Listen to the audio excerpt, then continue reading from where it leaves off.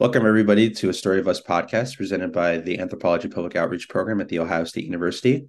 Our guest today is PhD candidate Stephen Rhue. How you doing, Stephen?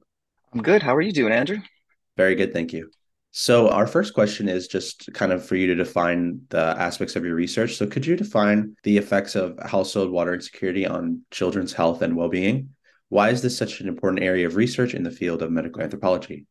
Yeah, sure. So let is water insecurity first, because I think that really needs the most attention before we get into why it's important for children.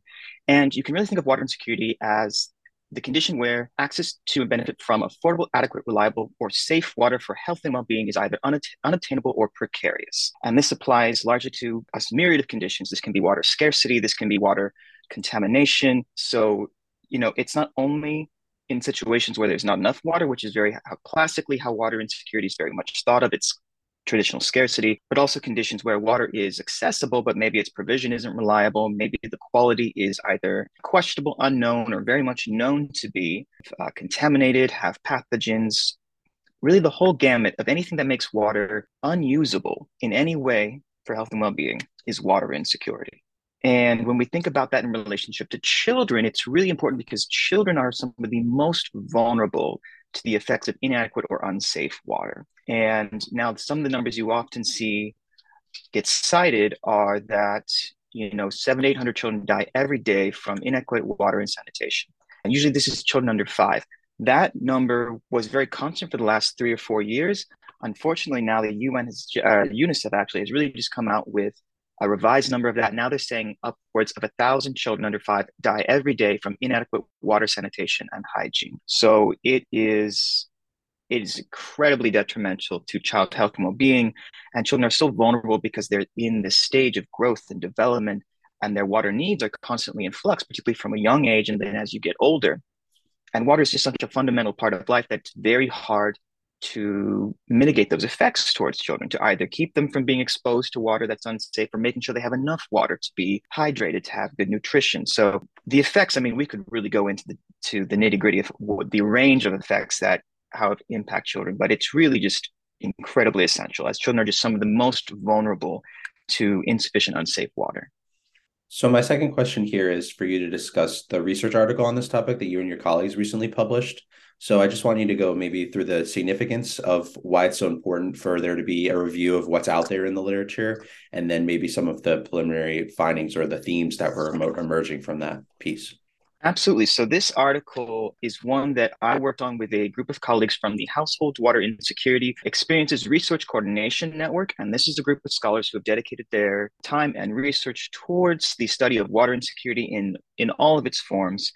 And the article in question itself is an actual systematic review of the literature on children's water insecurity, broadly speaking. So that article is actually entitled The Effects of Household Water Insecurity on Child Health and Well-Being. You can find that in Wire's Water, and it just was published this June, I believe. Yes, it was published in June. So we are very excited that that came out very recently. And really, the reason why it's so important is that there was no sort of systematic summary of the impacts of water insecurity on child health and well-being. It's sort of like food insecurity in many respects, in that it's a very understudied area. There is more literature on children's food insecurity and its impacts, and there's far less on children's water insecurity. So part of the issue was that when I started conceptualizing my own research on children's water insecurity, and we'll get into that later, is that you really have to look for this information. There are a number of statistics that the UN publishes. There's a lot of anecdotal information from research with adults or from sort of popular media about the impacts on children's water insecurity, but there's not a lot of primary research done with children and water insecurity. Most of the research is definitely tended to be focused on the adult perspective, and when children are involved, it's either they are older children, so generally speaking, 14 and upward, 16 and upward. Sometimes when they're 16 and upward, they're being considered adults within their context.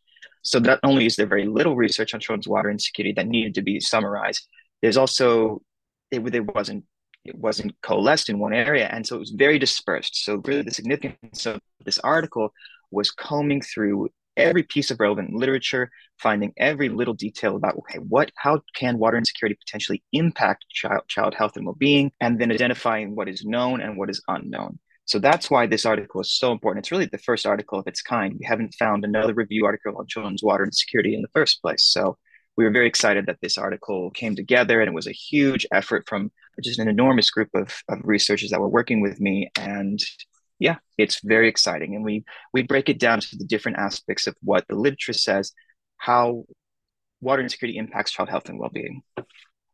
Would you be able to just summarize some of the major themes of it for our listeners? Absolutely. So, yeah, so if we really think about the ways in which water insecurity might impact child health and well-being, some obvious ones first come to mind. There's obviously growth and development.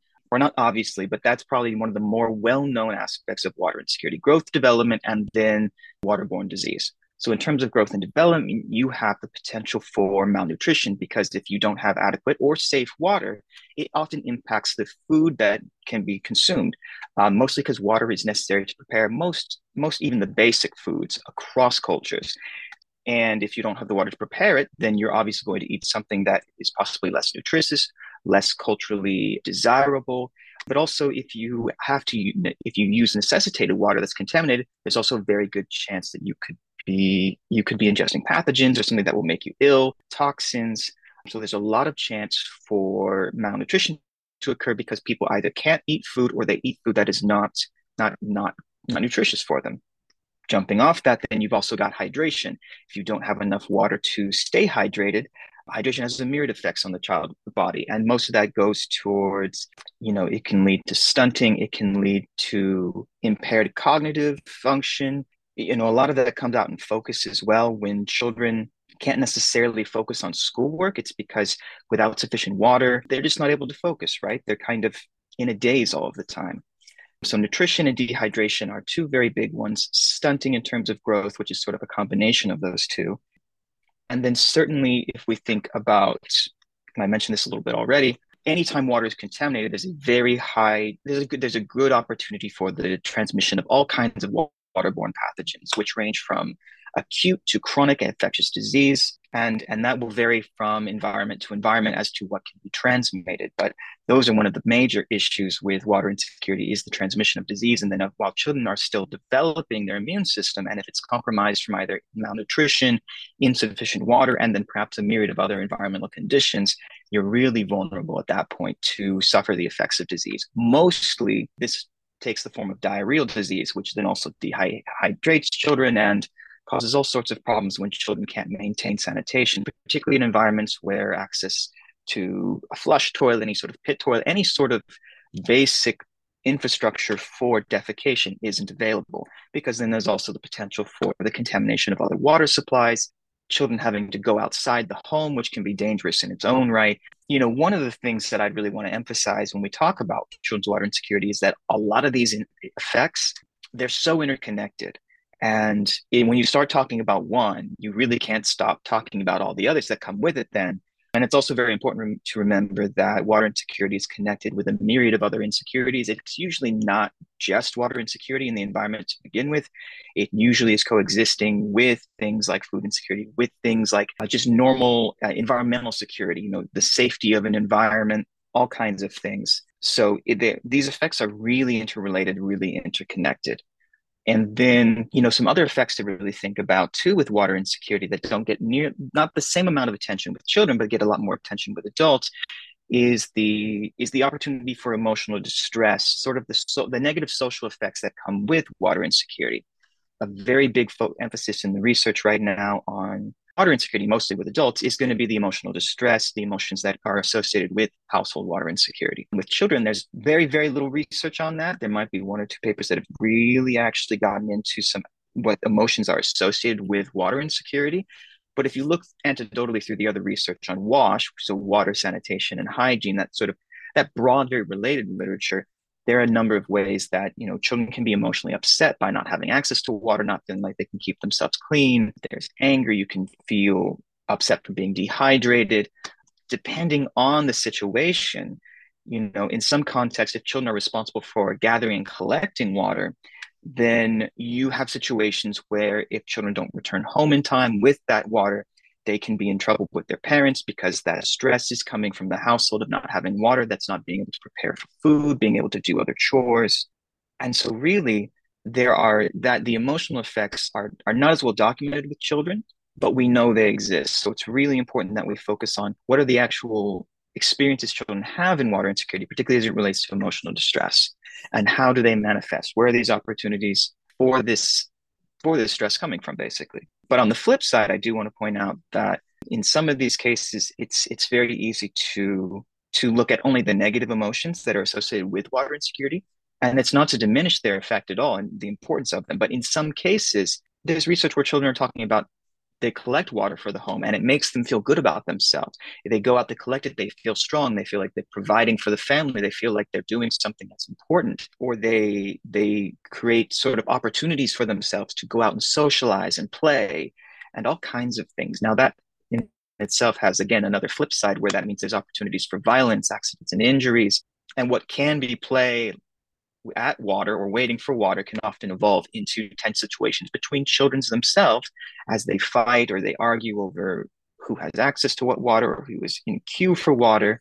And so, again, it's one of those situations where when we talk about the effects of water insecurity, there are many negative effects and they need to be addressed. And you cannot diminish the importance by saying, well, but it's not all of, not everything that happens is necessarily a negative consequence, but it's just so important to realize like we don't stigmatize the entire situation when we speak about water insecurity, because humans and particularly children find just ways to live their life no matter what the conditions are. So I think that's a very important element to emphasize, not only when we talk about water insecurity, but also something we try to emphasize within the article itself.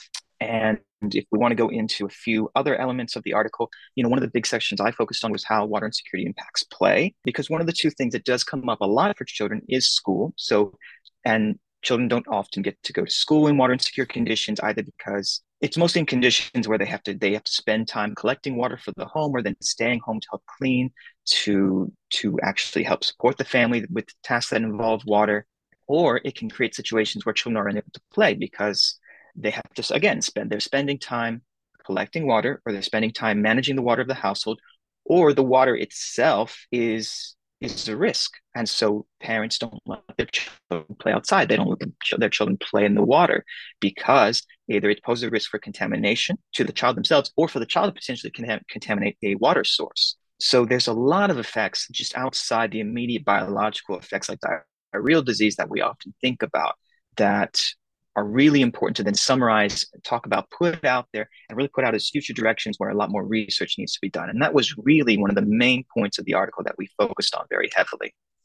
Just like the next steps or the next directions for future work in the area, or like what are the places where more needs to be done almost? Is that kind of the Oh, emphasis? Yeah. absolutely. Yeah. Absolutely. I mean, and the problem really becomes that there's so little research that there's such an immense need. We know these problems exist. We've known they exist for decades since water insecurity became a concept and people started, UNICEF started publishing all of their annual reports. All of these reports started coming out about the impacts of water insecurity, but systematic research is very little. So the next steps are really not only replication of current research, but just the exploration of many avenues of research. And I think a lot of it also is looking at intersections, because water insecurity is simply it never doesn't exist in a vacuum. So not only looking at water insecurity with children, but how do all the other insecurities intersect to impact children at the same time? So food, water, energy are the major ones. Great. So can we move into talking about your specific field site in Belém in Brazil? Wondering about your methods and some of those preliminary findings kind of in this same area that you're talking about around children's water insecurity. Absolutely. So, this research, this opportunity to write this article was really born out of me beginning down a path of looking at children's water insecurity. And my own doctoral research looks at how children experience perceived household water insecurity in the city of, as you said, Belém para Brazil, which is in the north of the country. And Belém is a large metropolitan city. It's very well known for having problems with water and sanitation and sort of disorganized urban growth over the years. So it has a lot of inequality. It has a very high income population and very low income population. And the provision of water sanitation infrastructure varies quite a bit. And unsurprisingly, it varies the most between the high and low income areas. So My research was really then to go look at how water insecurity might manifest itself in this area. And not only that, but really how it manifests, how do children experience and perceive this? And there are two really unique pieces to the research. One that is using children, the age range of children that are participating were from 5 to 10. So it's a nice range of child age that is not covered in the literature anywhere very much. So really we can look at, well, how do younger children's experiences necessarily compare with older children's experiences? At the same time, we also interviewed families, the mothers of the children themselves. So one of the things that's really important is we can compare child and caregiver experiences of household water insecurity. And that's something that has been done in food insecurity. And one of the big things that comes up is often child experiences differ significantly from adult experiences. And part of the issue is that many times it's been assumed that the adult experience, will reflect the child experience. So if an adult tells you what water insecurity is like in the home, then that must apply for the child.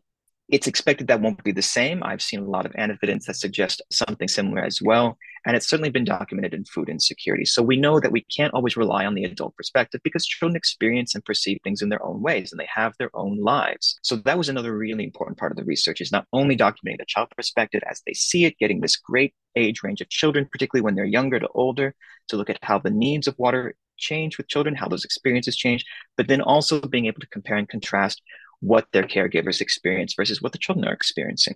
And the other really important part of this research is that we used a visual technique. We used the draw, write, and tell technique to engage with children first, give them an opportunity to express how they thought about water in their everyday lives, not just necessarily through a straight interview, but through another medium that wasn't dependent on verbal communication. And so in this case, it was drawings with papers and crayons. And so I had about 24 children and their mothers participate in this research. It was carried out over 9 months while I was in Brazil. And it was honestly a fantastic experience. It was a lot of fun to really work with the children and talk with the parents. But generally, we took this research was carried out in the low income neighborhoods where we very much know that there's documented problems with water sanitation and hygiene. And so if we just go into the methods a little bit, we did a purposeful sample. We recruited these 24 children and their families. We collected basic demographic and infrastructure data on the home, particularly focusing on what water resources they had available to them. Water insecurity, because there are no child measures of water insecurity right now. So water insecurity was then objectively documented using the household water insecurity experience scale, which is a household measure and it's applied to the adults. So the mothers gave us an assessment of the household water insecurity. And then we had a series of interviews that we would then carry out with the household over the next however many times it took us to schedule the interviews, because we had to come back and do it a few times. But usually what we'd start with doing is we'd start doing the drawing activity with the child first, and we would just do that to sort of introduce the research, sort of what we were doing, build that rapport so it wasn't as strange. And I did that with a very good colleague of mine, Mariana Ingles, who's a doctoral candidate at the University of Sao Paulo. She worked with me for 6 months to help me conduct these interviews, and she was just instrumental because she's an amazing biological anthropologist, and so you should definitely go check out her work as well. But she and I would sit down with the child. We would give them the crayons and the paper, and we just simply ask them, okay, draw us an activity you do with water every day, or draw us something with water that you think is very important. And then the children would draw for a little bit. And then we just have a very relaxed, informal conversation about that and begin talking with children, seeing really how do they experience and think about the water in their everyday lives. And then if we had time, what we would normally do is we would do the interview with mom then. So we'd had a much larger, not much larger, but a more conversational, semi-structured interview that was grounded in ecocultural theory, which really looks at how routines and activities shape child health and well-being, really how they really shape, they're sort of fundamental to shaping child growth and development, particularly as an adult and a child. And so we would do that with the mom, and then we would try to do that again later with the child. And so we attempted to start doing it in 3 separate visits, and we very quickly found out we needed to do that in maybe 2 so that we had time to collect all the data and not keep imposing on the families who were so very graciously giving us their time. But those were really our main techniques. We had the drawing activity, we had the 2 interviews then that served as the main data collection, as well as the household water security scores, and then all of our demographic and infrastructure data that we collected. Awesome. Thank you. So, in doing the research, was the desire to look at different neighborhoods, or was the desire to just kind of get a sense of what was happening in maybe one or two particular places in the city? So we focused on two particular neighborhoods that are known and well documented to have issues with water and sanitation.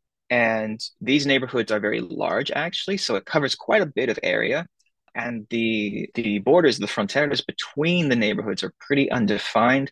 So they are defined. Like people know when you're in one neighborhood versus when you're in another. But then you get these sort of in between areas where people will say, "Oh, this neighborhood, this is the other neighborhood." And then we had some that sort of were on the fringes of these neighborhoods that technically were a different neighborhood altogether, but we're still sort of within that same area, the same sort of environmental conditions. So it wasn't necessarily to compare and contrast neighborhoods, as they very much were all suffering from the same lack of infrastructure, lack of support, and sort of the same neglect that sort of created these environmental conditions. So really, it wasn't about comparing two neighborhoods that were different. It was really just that spread of these pulling households from these known areas that have issues with water and sanitation. And just to clarify those environmental conditions, I know I've talked with you a little bit about this before, like the flooding and then access to like sewer systems, things like that. Is that really kind of the emphasis on where the water insecurity is coming from, or is it even just access to like getting the water, like you've been talking about before, that children need to go out and collect it from maybe a centralized location or something along those lines? So in this case, actually, because Bin Lane is in the Amazon and it's one of the most water abundant environments in the world. There are canals that run through the city with borders, large bays. I mean, it sits right at the mouth of the Amazon. And actually, interestingly enough, a lot of these households do have municipal piped water directly into the home. So this is not a situation where children are going out and collecting water. So that's another really important element of this research, is that we're doing it in a water abundant environment, and we're really trying to expand the conceptualization of water insecurity beyond water scarcity, which has just been the major focus for the last so many years of water insecurity research. Water scarce environments, where of course there's going to be water insecurity, but it exists in these water abundant environments well, even when you have piped water. So children actually, in this situation, were not going out and collecting water for any reason. But the pipes were very old, they were not well maintained. Water interruptions to services were very common. They can last a day, they can last a couple of days, they can happen once a week, they can happen once a month, they can happen more frequently, right? So it changes the variation of which these interruptions to water services happen is pretty significant, but they're pretty constant throughout these neighborhoods. Now, the flooding certainly did actually used to be a very large issue in these communities, and that's a problem because there's not a lot of regular trash collection. So you would have flooding from the canals. A lot of trash is dumped outside. It mounds up in the streets. It gets into the canals. So you have a lot of potential for contamination as well. And a lot of the literature on Bay Lane before this had really focused on the flooding. But interestingly enough, when I was there, the flooding was not really the issue anymore. That, many residents would tell me, "Oh, that used to be a problem like 5 years ago," which would make sense because that's when the research I was reading had been published. But now, not so much. So there's always the potential for it, but the actual flooding into the homes, which was the main concern for some of the contamination, did not seem to be as quite a significant issue in these neighborhoods. It still happened actually when I was there. There was some very severe flooding in many of the very high income neighborhoods where cars were getting washed away. And you would see people, buses would drive through a foot and a half of water, and people were, trying to struggle to get through the rivers and the roads basically. But it was not perceived as much of an issue that had as perhaps originally conceived. But the environment is certainly a big issue in that sense, is that it's not a very clean environment. We know there's a lot of risk for transmission of disease in that area, and we certainly know there's a huge problem with human waste being dumped into canals, regular waste being dumped into canals. So it's not inherently a clean environment in many parts of these neighborhoods. Is there anything else you wanted to mention about the research? Yeah, I mean, so we are still working through the data. I'm still doing my analysis. I just got back in August with it. But one of the things I can say, and one of the things I really want to emphasize about the research is that, yes, you can do research on water insecurity with children. And that might seem like trivial, particularly because I'm here talking about research with children. But there is I can't tell you how many times I've had people ask me, "Well, how are you going to ask them questions?" Or, "Oh, do they have enough attention span to talk to you about that?" And the answer is absolutely yes. I mean, there's a large body scholars do research with children all the time, and there's a body of it that's been done with in food insecurity with children. But there's still quite a heavy perception and a hesitance, I believe, to actually do research with children. Either whether I think some researchers are kind of intimidated by the idea of talking to children, or that same sort of idea that they can't or won't understand what you're saying or know how to explain. What I can say with great confidence is that no, the children were very, very aware of the water in their lives. I mean, they grew up with it, they understand the situation. And so it was a little bit more difficult when they're 5, because when you're 5 and you're speaking with someone from another country for the first time, my Portuguese to them sounds a little strange. They can be shy. They don't always want to talk. And sometimes, that nonverbal communication really becomes a factor where children, they would rather sort of communicate in gestures or with the drawings than just straight talking to you. So the younger they were, the harder it was to necessarily communicate directly with them via an interview. But as they got older, 7, 8, 9, and 10, children had no talking and engaging with us in the research, talking in the interviews, and they were very aware of their water situation. One of the things that often they focused on, and I think one of the things that's really interesting in this research is that there wasn't a lot of expressed distress from the children. And I know that's a huge part of looking at food, water insecurity, and energy insecurity is looking for the distress that people experience, particularly with children. It's assumed that it causes all this distress. And in this case, children were aware of it. They didn't like it all the time. There were it could be an inconvenience. It could be, and in some cases, yeah, it bothered them. But in terms of like serious emotional distress, I wouldn't say that they expressed a lot of that. Children were it was part of their daily routine. It was part of their life. So they worked around it. And I also think our families went to a great lengths to always make sure that they had clean drinking water or water in reserve for the times when water was shut off or when they were afraid the water wasn't clean.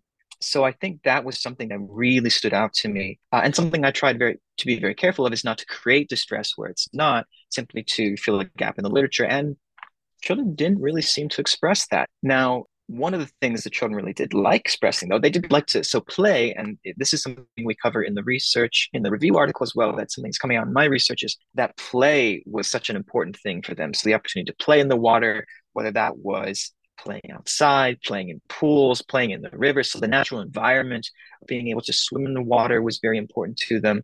Or if it was playing in the house with water, like playing with siblings in the shower, or, some of them, a lot of these households had what's called caixa de agua. So the water boxes, basically, right? Water tanks on top of homes that store water. And that's, it has to be refilled, but that supplies water to the home. And some children, they would, as like a special sort of treat when it was hot, parents would pull down these caixa de aguas, or they'd have an extra one and they fill it up and it'd become like a little swimming pool for the children or something. And so play was really this very fun thing to see come out in the research, because it's something that gets touched on here and there in the literature, and particularly in some of the UNICEF and UN documents, how children don't have the opportunity to play. And so it was really exciting to see, well, okay, well, now how is this coming out in the research? And the other thing I'll say for sure is that when we think about doing research with children, these visual methods, and visual methods aren't inherently only for children. They can be done with any age range and they're appropriate. But I will say the drawing activities went over fantastically. Children were super excited that they got to draw with these crayons and the paper. And of course, they got to keep the crayons and paper when they were done. And I always brought extra, because sometimes we would come to one visit and then we'd come back for a second visit, and the child had filled up their drawing book with sometimes more drawings about water, and they'd come and they'd show us, or parents would send us photos of the drawings that they were doing. And sometimes they would just draw with it, and they would just be so excited. And we actually continued to do the drawings throughout our main interviews with the children, simply because it didn't distract them. They really just enjoyed it. It made them feel relaxed. And I think it worked wonderfully with the water, because we had a number of drawings on activities with water, and some very creative drawings with activities on water. So I think that, if there are those listening out there and they're thinking about, well, how do you do research with children? You're thinking about investigating something very similar, whether it's another insecurity or another issue altogether. I can say, drawings worked well for us. And this was also reinforced by the fact that in many of the households we got there, and I wasn't sure if this would be the case, whether would the children like the crayons as much as I hoped they would? Would they have preferred something else? There was crayon all over the walls in many of these homes. So we lucked out in that sense too. So methodologically, I think that was a great approach. And then certainly, yes, children were very aware of their situation. They could very much communicate how they felt. Water impacted their daily routines. Play became a big thing. And, for us, it was very interesting. We're still kind of going through this. They were usually pretty certain about the water in their homes, mostly because they knew what the situation was due to their parents. And, the parents were always very cautious about what water got used for cooking, cleaning, for bathing, all of that.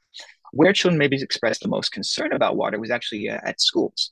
There always seemed to be more uncertainty of where the water came from, if it was clean, if they had enough water. Oftentimes, children had to bring water bottles with them to school, you know, so it was really interesting to see then where children were finding these concerns with water. And for them, it was definitely in that school environment. So that's a really exciting part of the research that we're going through now, and I'm really excited to write about later.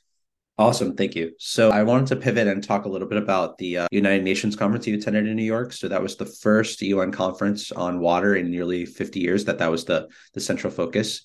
Could you just talk a little bit about what the experience was like and maybe how it relates to this broader work on water insecurity in your specific research? Oh, absolutely. So I mean, it's incredibly relevant. I mean, the UN was setting the next agenda for if and how we're going to reach Sustainable Development Goal 6. And so, I mean, that inherently includes water and security, and particularly water for children.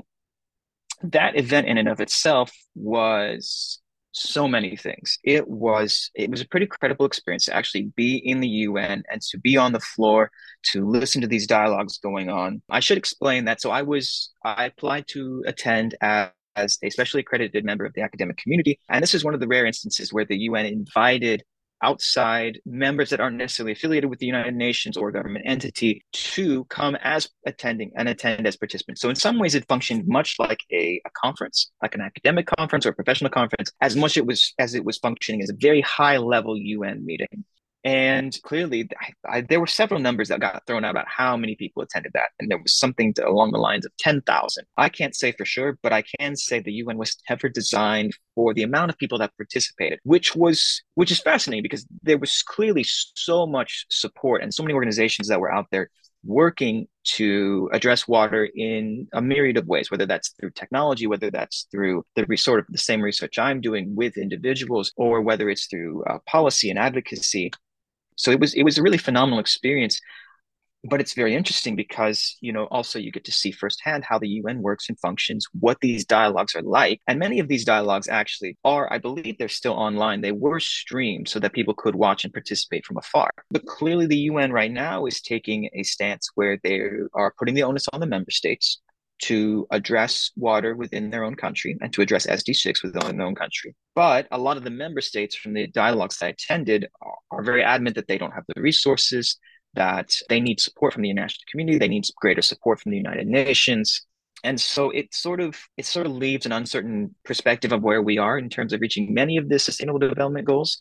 But certainly with SDG 6, I think we're several years behind where we need to be to meet it by 2030. So as amazing of an opportunity it was very sobering and very sort of concerning as well. So the other really amazing thing about that was it wasn't just the events that were taking place in the UN. There were events all across the city. A lot of private events taking place, a lot of organizations getting together and bringing various groups of people together to discuss certain projects that are being taken on in both the United States and abroad, as well as providing platforms to really promote their organizations and work and network, which I thought was an amazing opportunity to really not only talk to people about my own research and to really get out there, but to also start interfacing with more organizations that are really working to address water insecurity in their own ways. And I will say probably the theme of that is that there's a big push for technology solutions right now, which are great and I admire them a lot.